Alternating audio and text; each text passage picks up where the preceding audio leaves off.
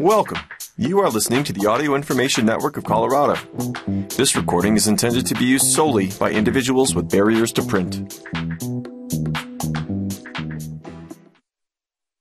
Thank you for listening to the Jefferson County News for the week of January 12th, 2023. My name is Gregory Haddock. For today's reading, we will be covering the following stories. Jefferson County nonprofits receive unexpected $350,000 in grants from Community First Foundation by Corinne Westman for the Golden Transcript. Court denies travel request for defendant in fatal hit-and-run case. Avila's arraignment continued to February 21st by Corinne Westman for the Golden Transcript. Internal investigation fails to find cause of December Jeffco-wide shelter-in-place order by Andrew Fraley for the Jeffco Transcript.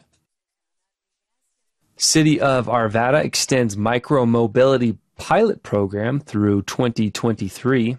Shareable electric scooters sticking around while city team gathers data by Riley Dunn for the Arvada Press.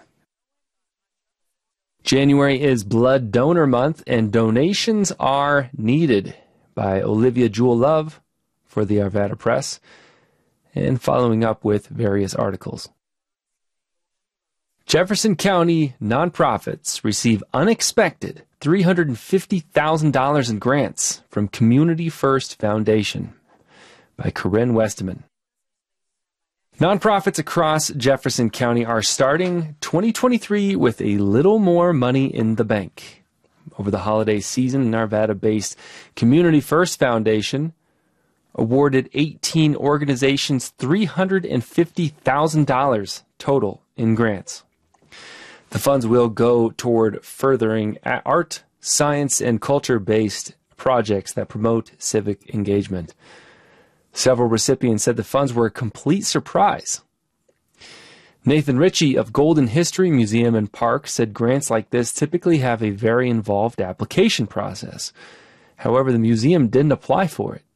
Instead, CFF reached out to the museum based on other grant applications. This never happens in the grant world, Center for the Arts Evergreen's Lisa Nierenberg said. Lakewood Arts Council's Dorothy Lessam described how she and other colleagues looked at each other and thought, "Is this real?" when they first heard about it. Community First Foundation confirmed the grants range from $700 to $30,000.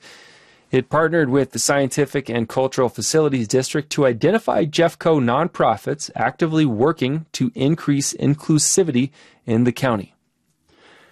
SCFD shared grant applications it had received, and CFF worked quickly to award the grants before January 1st. The information we needed was already in the grant application nonprofits submitted to SCFD.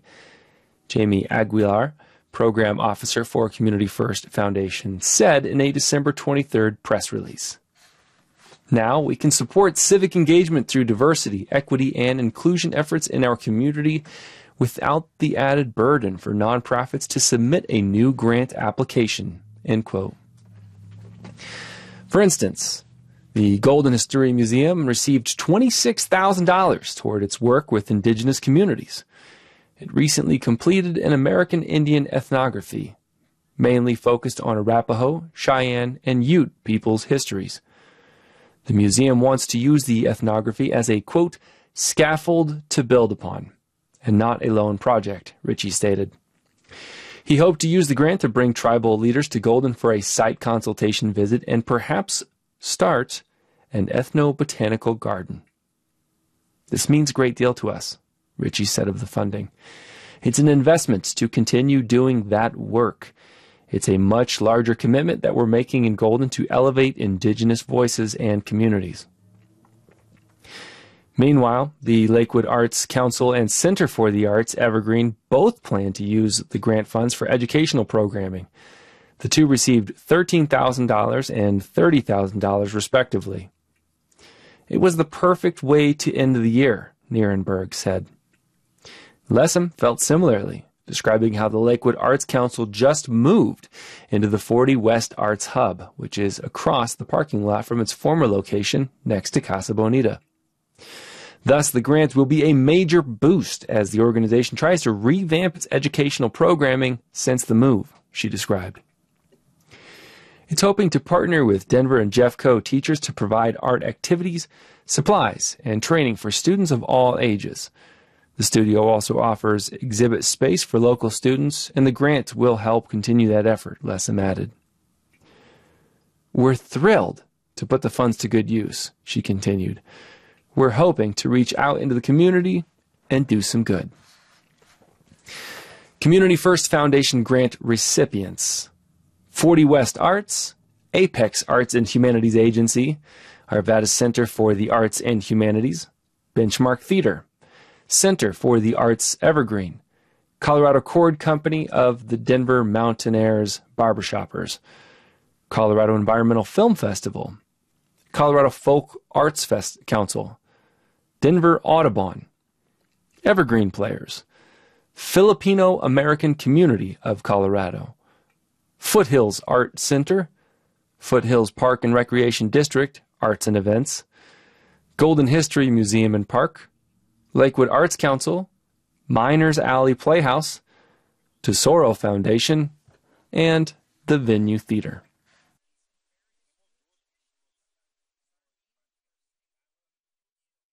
Court denies travel request for defendant in fatal hit-and-run case. Avila's arraignment continued to February 21st by Corinne Westerman. Ernesto Avila, the man arrested as an accessory in the fatal hit-and-run outside a Golden Bar, has had his arraignment continued to February 21st. The court also denied Avila's request to travel to Puerto Rico to visit family. Avila, 25, and Ruben Marquez, 29, were arrested on October 9th after Marquez reportedly drove Avila's truck into a crowd of people outside the Rock Rest Lodge. One man was killed and several others were injured. The district attorney's office has filed 17 charges against Marquez, including first-degree murder, vehicular homicide, and multiple assault charges. He's scheduled for a preliminary hearing February 3rd.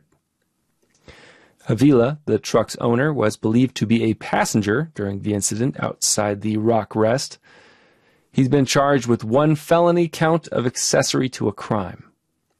He appeared in court on bond January 9th for a scheduled arraignment. However, his defense attorney asked for a continuance to allow more time for negotiations with the district attorney's office. Judge Lindsay Van Gilder granted it, saying, quote, "I understand the discovery in the case is voluminous." Avila is expected to enter a plea 3:30 p.m. February 21st. During the January 9th hearing, the DA's office also raised objections to Avila's request to travel to Puerto Rico to visit family. The prosecutor described how the victims and their families were opposed to Avila traveling, given what they've suffered since October 9th. Van Gilder also emphasized the serious allegations in the case and denied Avila's travel request, saying, quote, "The court hasn't heard anything today that indicates travel to Puerto Rico is necessary." The October 9th incident. The arrest affidavits for Marquez and Avila describe how the two and another man rode together in Avila's truck to the Rock Rest Lodge on October 8th. They had several mixed drinks throughout the night and reportedly talked to another group, quote, about gang issues. Accounts vary on whether the discussion was light banter or more contentious. Around 1:30 a.m. October 9th, a verbal confrontation between Marquez's group and the other group outside reportedly escalated into a fight. Witnesses described a man matching Marquez's description as getting into Avila's white truck, and driving it into the crowd, with one witness telling investigators, quote, "The way he swerved into people was on purpose." Several Rock Rest patrons, employees were injured, and 26-year-old Adrian Ponce was killed. of those who were injured, 4 were transported to the hospital, including 2 bar employees. All were expected to make full recoveries, JCSO stated on October 10th. JCSO also stated on October 10th that investigators hadn't confirmed whether it was a gang-motivated crime, and they didn't believe any of the parties involved knew each other before their encounter at Rock Rest Lodge. Golden High School asks for community's help with annual food drive. Boys basketball team hoping to collect 3,000 items by Corinne Westerman.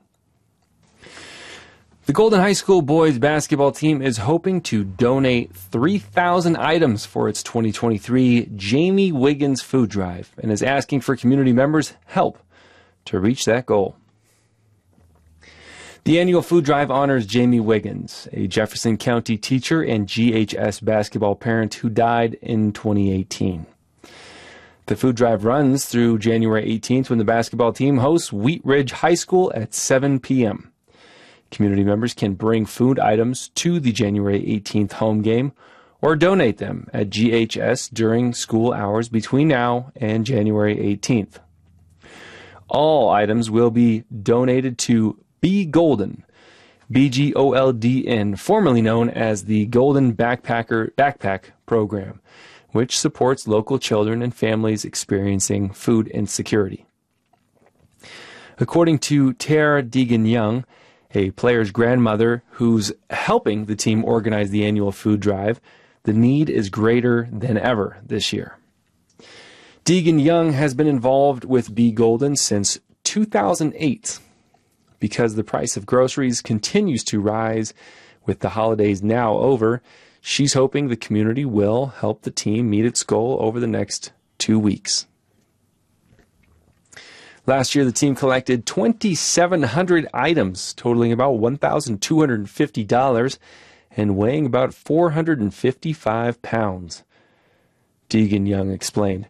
This year's goal of 3,000 items will provide Golden children with snacks during the school day and meals for their families. The greatest items of need for the pantry include cooking oil, peanut butter, cereal, canned tomatoes, canned fruit, canned tuna, and canned chicken. Additionally, Be Golden also needs individually wrapped snack items such as fruit snacks, goldfish crackers, and pretzels. Items shouldn't include nuts. Items can be donated between 3:45 and 8:15 p.m. January 18th during the GHS basketball game. People can also donate items at GHS during school hours before January 18th. City of Arvada extends micro-mobility pilot program through 2023. Shareable electric scooters sticking around while city team gathers data, by Riley Dunn. Shareable micro-mobility vehicles are sticking around Arvada for at least the next year. The city of Arvada extended its micro-mobility pilot program, which began with Bird scooters coming to town in 2022 for the rest of 2023. The extended program will include changes to the vehicle's service area, restricted to 1 mile around each G-Line stop in the first iteration, and flexibility for vendors to adjust e-bike and e-scooter numbers in their fleet, since the city has not seen e-bikes mobilized yet. Arvada's Manager of Mobility and Planning Innovation, John Ferruzzi, said at the end of the year the city team will make a presentation to City Council containing data collected by Ferruzzi's team and a public survey. At that point, Director of Public Works Jacqueline Rhodes will decide the future of micromobility in Arvada. The pilot program allows for a maximum of 2 vendors to operate within city limits. Ferruzzi said that Bird is intending to continue with the program and is in the process of updating their permits.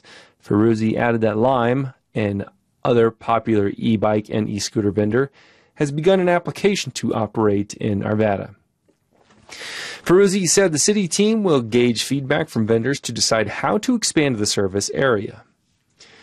Quote, "We're going to geographically expand the areas incrementally to see if there's demand from the public and what the usage looks like,"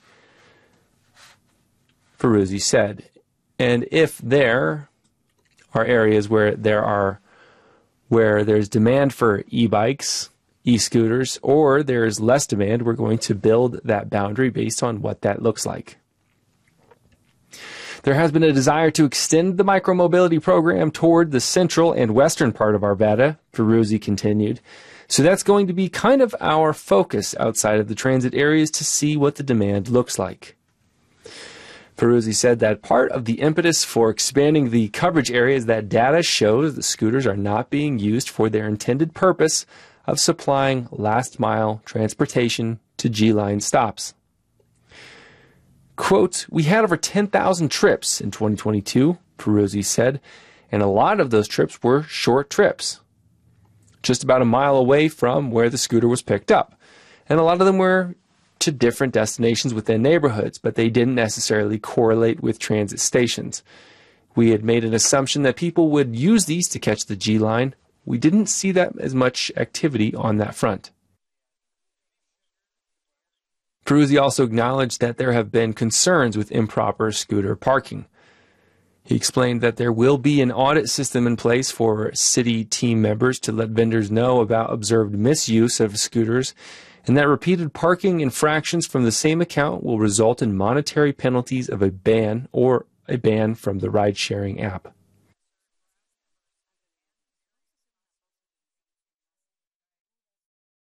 Internal investigation fails to find cause of December Jeffco-wide shelter-in-place order by Andrew Fraley. Last month, Jefferson County sent out an emergency shelter-in-place order meant for a small number of Jeffco residents.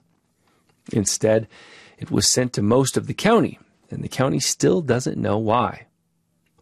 According to a press release from Jeffco 911, Jeffco's communication authority, human error, was ruled out. Rave Mobile Safety, which provides the infrastructure for sending out the alerts, was unable to replicate the situation, causing the alert being distributed too wide, according to the press release. The internal investigation found that the filter meant to limit the amount of residents that received the alert was not applied, but again, for unknown reasons. The press release continues that Jeffcom 911 has transmitted 20 emergency alerts since the incident and has had no issues with any of them. It continues that, quote, Jeffcom 911 has implemented additional administrative oversight measures when administering emergency notifications as further precaution. Residents of Jeffco can sign up to receive these emergency alerts at jeffcom911.org. January's Blood Donor Month and donations are needed. By Olivia Jewel Love.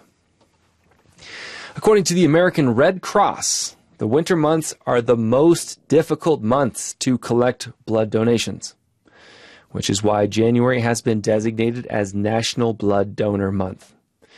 The American Red Cross, America's Blood Centers, and the Association for the Advancement of Blood and Biotherapies are encouraging people to schedule appointments to donate blood in 2023.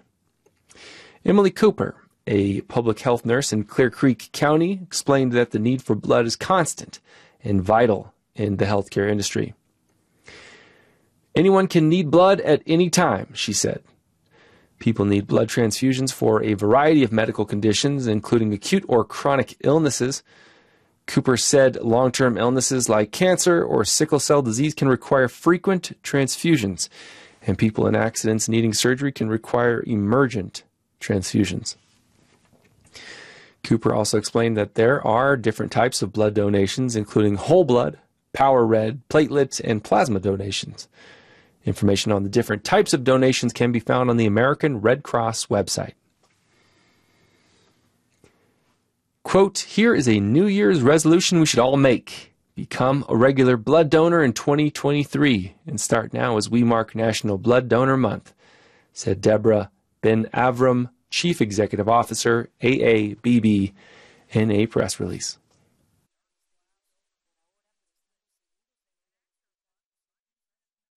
Lakewood Day Work program to bring transitional jobs and services to the unhoused. by Andrew Fraley. It's estimated by Jefferson County that about 500 people were experiencing homelessness last year in the county on a single night, with Lakewood being the most populous city in the county. Beginning early this year, the city will start a program to bring transitional jobs to these people and help them find more permanent ones. The city received almost $230,000 in funding from the Community First Foundation to help start a day work program that will not only pay unhoused people by the day to help with city cleanup efforts, but will provide wraparound services such as meals, transportation to job sites, showers, laundry, and more. On the City Council, one of our main goals is homelessness, and this really punches through not only for providing jobs, job assistance, job training, dignity, all these things that come with the program, but also some fatigue within the community about the trash and some of the things they're seeing along our major corridors, Lakewood Mayor Adam Paul said. So I really thought this could be a win-win. The program will be operated by Bayod, a company that has already run similar programs in Adams County and Aurora, running the day-to-day operations such as accounting and taxes for the wages, as well as the job training, recruitment, and other services. According to Frank Cordova, Associate Director of Dayworks Programs at Bayod, the company will provide transportation to and from each work site via their Lakewood office on Dover Street. Work would be 6 hours a day, 3 days a week, with wages being $85 paid cash daily, or about $14.16 per hour, and include breakfast and lunch. Laundry and shower services also would be available.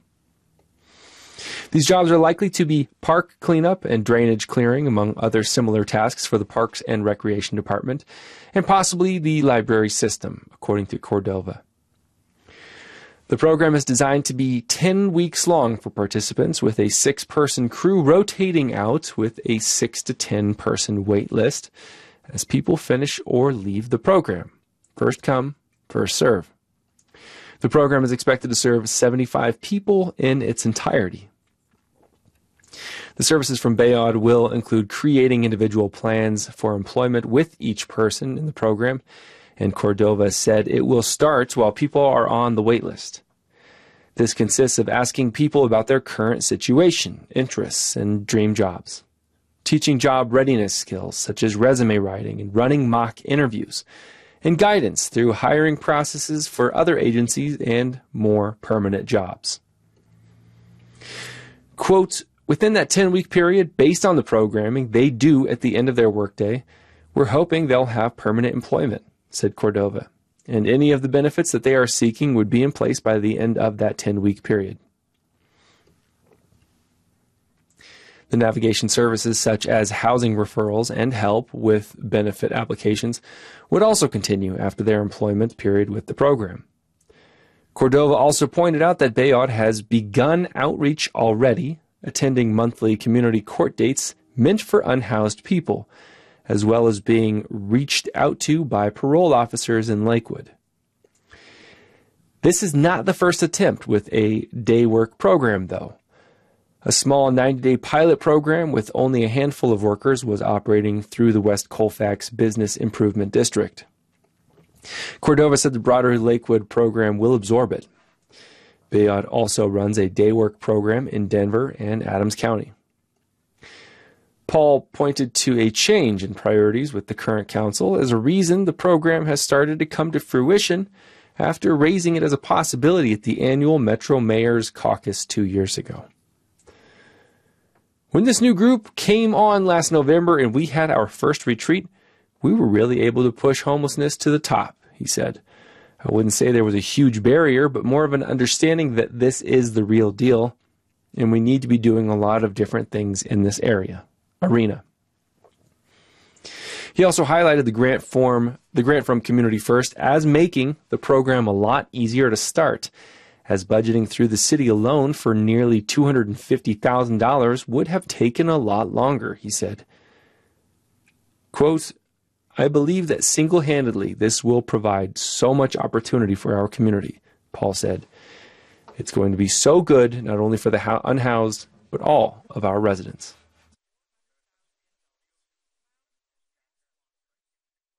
Polis urges incentives for electric cars, mowers, e-bikes. Governor wants tax credits to make purchases cheaper. By Sam Brash, Colorado Public Radio. Governor Jared Polis is pushing lawmakers to make it even cheaper for Colorado residents to buy an electric car, electric bike, or electric lawnmower. The governor announced the plan as an amendment to his 2023-2024 budget proposal on January 3rd. Ahead of the upcoming legislative session, he now wants legislators to approve $120 million in new tax credits to nudge the public to buy products that combat climate change and air pollution. Quote, "This is for Colorado to get a head start to help more people afford electric vehicles earlier and reduce the cost in Colorado," Polis said at a press event at the governor's mansion. Polis' request comes as lawmakers prepare to manage a tricky budget in the upcoming legislative session. State economists have warned about the possibility of a recession, which could throw off Colorado's already complicated plans for spending and taxpayer refunds. During his press conference, Polis appeared to try to dispel any concerns about further depleting state coffers with a new set of rebates. "This is not the general fund. This is tax credits," Polis said. The proposed incentive package is the latest example of Polis' carrot-heavy approach to climate policy. Will Tour, the executive director of the Colorado Energy Office and the chief architect of the state's climate efforts, said the proposed budget amendments would expand the state tax credit for electric vehicles from $2,000 to $5,000. Under the proposal, anyone who buys an e-bike would also be eligible for a $500 rebate, while low-income residents could receive a $1,000 discount. Tour said the new tax credits would also cover 30% of the cost of new electric lawn and garden equipment. Quote, "This package is an important complement to existing policy and federal incentives that would help supercharge climate action and progress on clean air in Colorado," Tour said. "I would anticipate it's going to be pretty attractive to many members of the legislature." Tour said the plan is a direct response to the Inflation Reduction Act, which Congress approved last year, with an estimated $370 billion in spending for new climate programs. The new law renewed a $7,500 federal EV tax credit, but added a long list of restrictions. Starting around March, a buyer can get half the full credit if a vehicle has a battery with at least 40% of minerals from the United States or its trade partners. The other half is only available if 50% of the battery components are made in North America. Those rules could exclude many EV models. To account for the new policies, many automakers have announced plans to shift supply chains and build new factories in the U.S., but it could take years for their vehicles to qualify for the federal discounts. By expanding the state tax credit, Tour said the state could avoid a slowdown in Colorado's electric car market. Almost 70,000 EVs are already on the road, according to a Colorado Energy Office dashboard. Polis has set a goal to have 940,000 EVs on Colorado roads by 2030. To reach those targets, Colorado has split from electric vehicle strategies in California.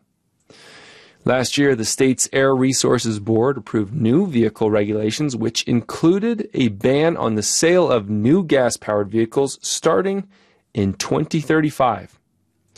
Other deep blue states are in the process of adopting the same rules. Meanwhile, the Polis administration has proposed a modified version of the same regulations.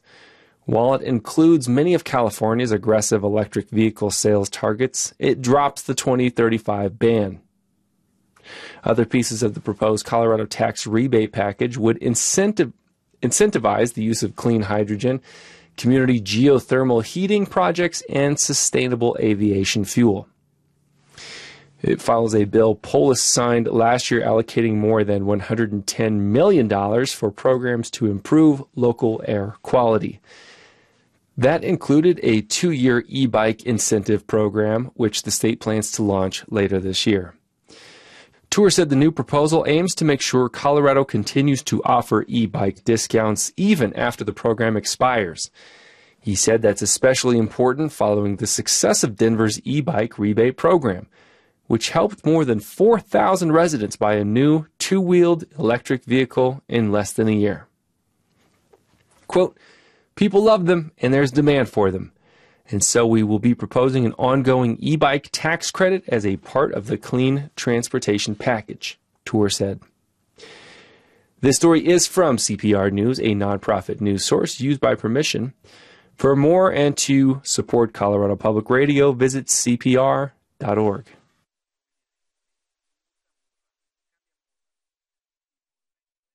Wildfire risk is so high, some homeowners can't get insured. Last resort coverage considered. By Jesse Paul and Olivia Prinzel, the Colorado Sun. State lawmakers are preparing to introduce a bill in the legislature that would create a quasi-governmental program offering basic home insurance to the growing number of Colorado homeowners who say they can't get coverage from private companies because the risk of wildfire is growing. The Colorado Division of Insurance has fielded dozens of calls and emails, many of them since August, from Coloradans who say they have been turned down by private home insurers. The situation presents the specter of financial calamity for people whose homes are their primary asset and for communities that lean on real estate as an economic engine. Without home insurance, it's impossible to secure a mortgage, which dramatically limits who can buy or sell a home. There's also immense financial risk in owning a property without insurance coverage. The problem is especially acute in high country communities, but Coloradans who live on the Front Range, particularly those near where the Marshall Fire destroyed more than 1,000 homes in December 2021, are also reporting problems securing coverage for their properties. The Marshall Fire 1 year later. It has been 1 year since the Marshall Fire destroyed hundreds of houses and businesses in parts of Louisville, Superior, and Boulder County. 1 year of sorting through what was lost. 1 year of trying to create a new normal. And 1 year of making a new home. We can see the handwriting on the wall that we're starting to have a problem, said State Representative Judy Amabile, a Boulder Democrat who is taking the lead on the prospective legislation, which is expected to be introduced at the Capitol after the legislature reconvenes next month for its 2023 lawmaking term. Colorado is one of a few states that do not have a so-called home insurer of last resort, or FAIR plan, created by the government. Michael Conway, Colorado's insurance commissioner, said that's because Colorado hasn't needed one until now. Colorado's 3 largest wildfires by acreage all happened in 2020. And before that, the 2012 Waldo Canyon Fire and 2013 Black Forest Fire, both in El Paso County, each destroyed hundreds of homes. Then came the Marshall Fire, Colorado's most destructive in terms of the number of homes destroyed. More than $2 billion in insurance claims are expected to be filed in connection with the Marshall Fire. We just haven't had natural disasters of the magnitude of states like the Gulf Coast states in particular, Conway told the Colorado Sun. It was probably a year and a half ago that I was in front of one of the insurance committees at the state legislature and they asked if we had homeowners insurance. Availability problems in the state that I was worried about, and I honestly could say at that point that no, we didn't. We didn't have issues. But late in the summer, his office started to hear complaints from homeowners that they couldn't get their properties insured.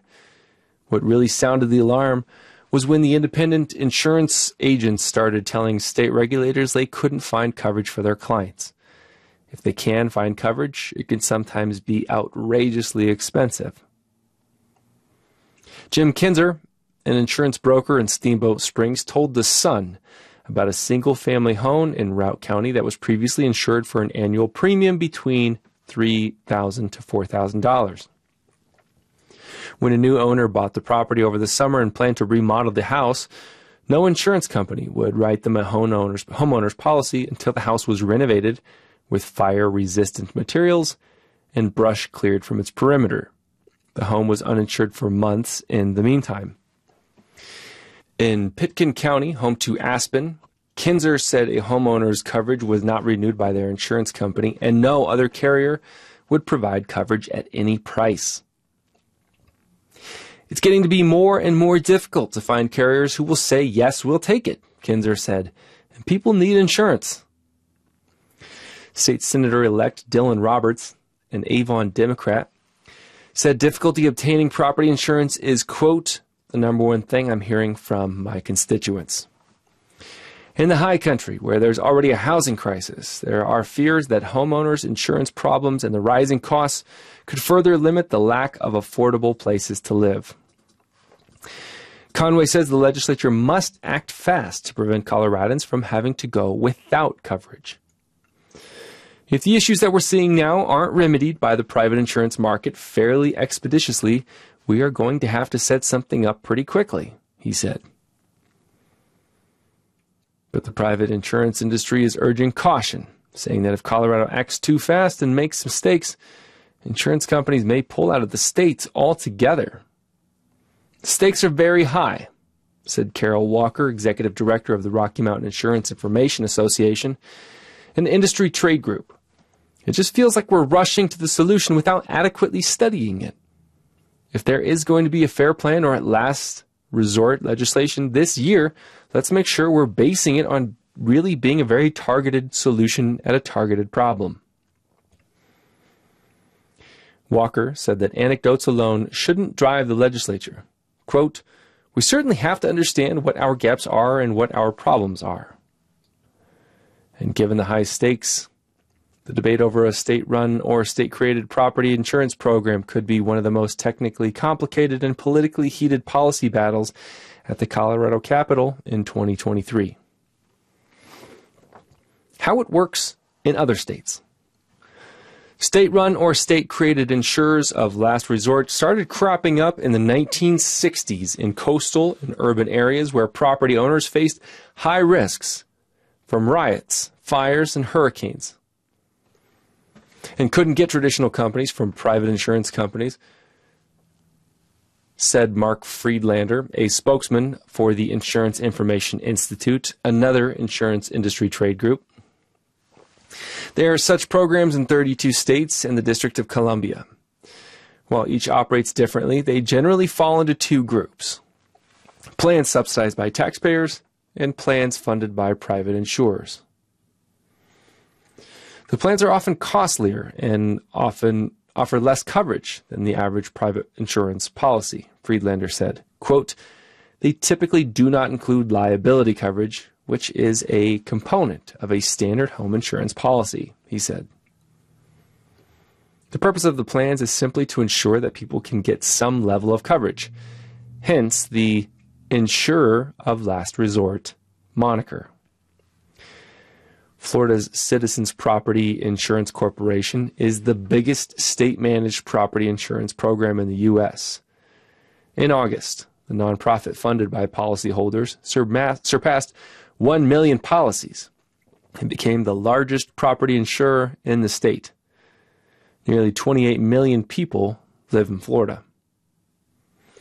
Homeowners are only eligible for coverage from the Citizens Property Insurance Corporation if they cannot get coverage from a Florida authorized insurance company, or if the premiums from a Florida authorized insurance company are more than 20% higher than the premiums for comparable coverage from Citizens.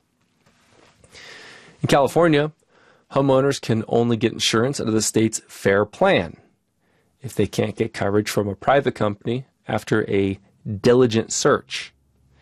And homeowners must repeat that search annually. The policies offered under California's plan are handled by private insurers who operate in the state, who are required to cover a portion of fair plan policies equal to their share of normal policies in California. Quote, for most homeowners, the fair plan is a temporary safety net, here to support them until coverage offered by a traditional carrier becomes available, the fair plan website says. As of 2020, less than 3% of California residents were covered under the plan. The private insurance industry often points to the Citizens Property Insurance Corporation as an example of a state-run property insurance program gone wrong because of how many people left the private market to seek coverage from Citizens. Insurance companies use customer premiums to create a pool of money from which they can pay out claims. Fewer customers means a smaller pool. Florida's legislature met for a special lawmaking term in December to tweak the program and set aside billions for initiatives aimed at bolstering the private insurance market. Quote, Google Florida and their plan, and it will be what not to do, Walker said. Conway said he is starting from the premise that a state-run or created property insurance program in Colorado should not compete with the private insurance market. Quote, I think it's kind of a misnomer to call these programs an insurer of last resort, he said. It puts the idea in people's heads that it's going to actually be in a true insurance company, and they're really not. They're really kind of a safety net for people that are organized by their state governments in order to help them in a situation where they can't find homeowners insurance coverage. That may be cold comfort for Coloradans who are paying exorbitant costs for property insurance. Jim Noon is the former treasurer of the Buffalo Ridge Buffalo Village Condominium Complex Homeowners Association in Summit County.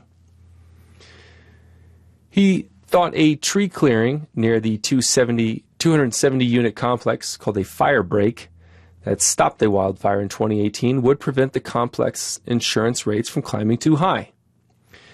Earlier this year, the HOA accepted a $200,000 property insurance bid and paid the amount. Then, quote, 3 days into the coverage, they just said never mind and handed us the check back, Noon said. He said the insurance agent hadn't looked to see if the complex was in an area at risk for wildfire coverage before agreeing to provide coverage. Scrambling to find a new insurer, the HOA found a carrier that offered insurance for about $1 million. It covered only half of the total value of the complex if it burned to the ground, Noon said, and the policy didn't cover wind or water damage. Others are struggling to get the insurance they feel is adequate for their home. Tim Anderson, who lives in Steamboat Springs, spent nearly $1 million to build his 3,000-square-foot house in 2016, complete with custom brickwork and cabinets and a sauna. One insurance agent argued it would cost $349,000 to rebuild his home, while another said it would cost $500,000. Quote, how is that possible? When I built this house 5 years ago, it cost me roughly $900,000, $1 million. It's not possible the house can be rebuilt with $350,000. That's just laughable, Anderson said. Eventually, Anderson, who has worked as an insurance underwriter for 40 years, found a local agent who understood local building costs and insured his home at $1.8 million. You can find the insurance, he said. The problem is getting insurance to the proper value. We haven't settled on anything yet. Views on whether Colorado needs a government property insurance program have shifted rapidly. Governor Jared Polis, during a debate hosted by The Sun and CBS 4 in October, said he wasn't sold on a state-run or created homeowners insurance program being a good idea for Colorado. His main priority, he said, is to reduce the risk of wildfires. Quote, there's proven technologies to do that, whether it's simply taking down trees and brush around your home, construction materials, especially in wildland urban interface near open areas, he said. And if we do that successfully, we will be able to drive down insurance rates for every Coloradan. Now Conway, a member of Polis' cabinet, has made the governor's administration intimately involved in the discussions over how to create an insurer of last resort in Colorado. There are signs Republicans in the legislature, who are traditionally opposed to government growth, won't necessarily fight the proposal. Quote, I do think it is an appropriate role for a government to have some kind of backstop, said State Senator-elect Mark Baisley, a Woodland Park Republican who represents an area west of Colorado Springs that's prone to wildfires. While I hate for the government to get any more involved than necessary in private industry, I think we do need to work pretty aggressively with insurance companies to get them to provide the coverage that people need. Baisley is separately working with Immobile on underinsurance issues in Colorado. The conversations around how Colorado's state-run or state-created property insurance program would be formed are still in a relatively early stage. Quote, there's a lot of different ways to do it, and we haven't settled on anything yet, Immobile said. These policies are not going to be deluxe policies. It's going to be very bare bones. It's going to be limited coverage, and it's going to be expensive. She said Colorado lawmakers will look to other states as they draft Colorado's plan. There's good and bad parts to what they've done, Immobile said, pointing to Florida and California. There has been talk of requiring homeowners to mitigate wildfire risk around their property as a prerequisite for getting insured under the state program. Conway said his office has already been having conversations with experts around the country. It's been decades since anybody has stood up a fair plan, he said. So finding people who actually have useful knowledge has been a little bit difficult.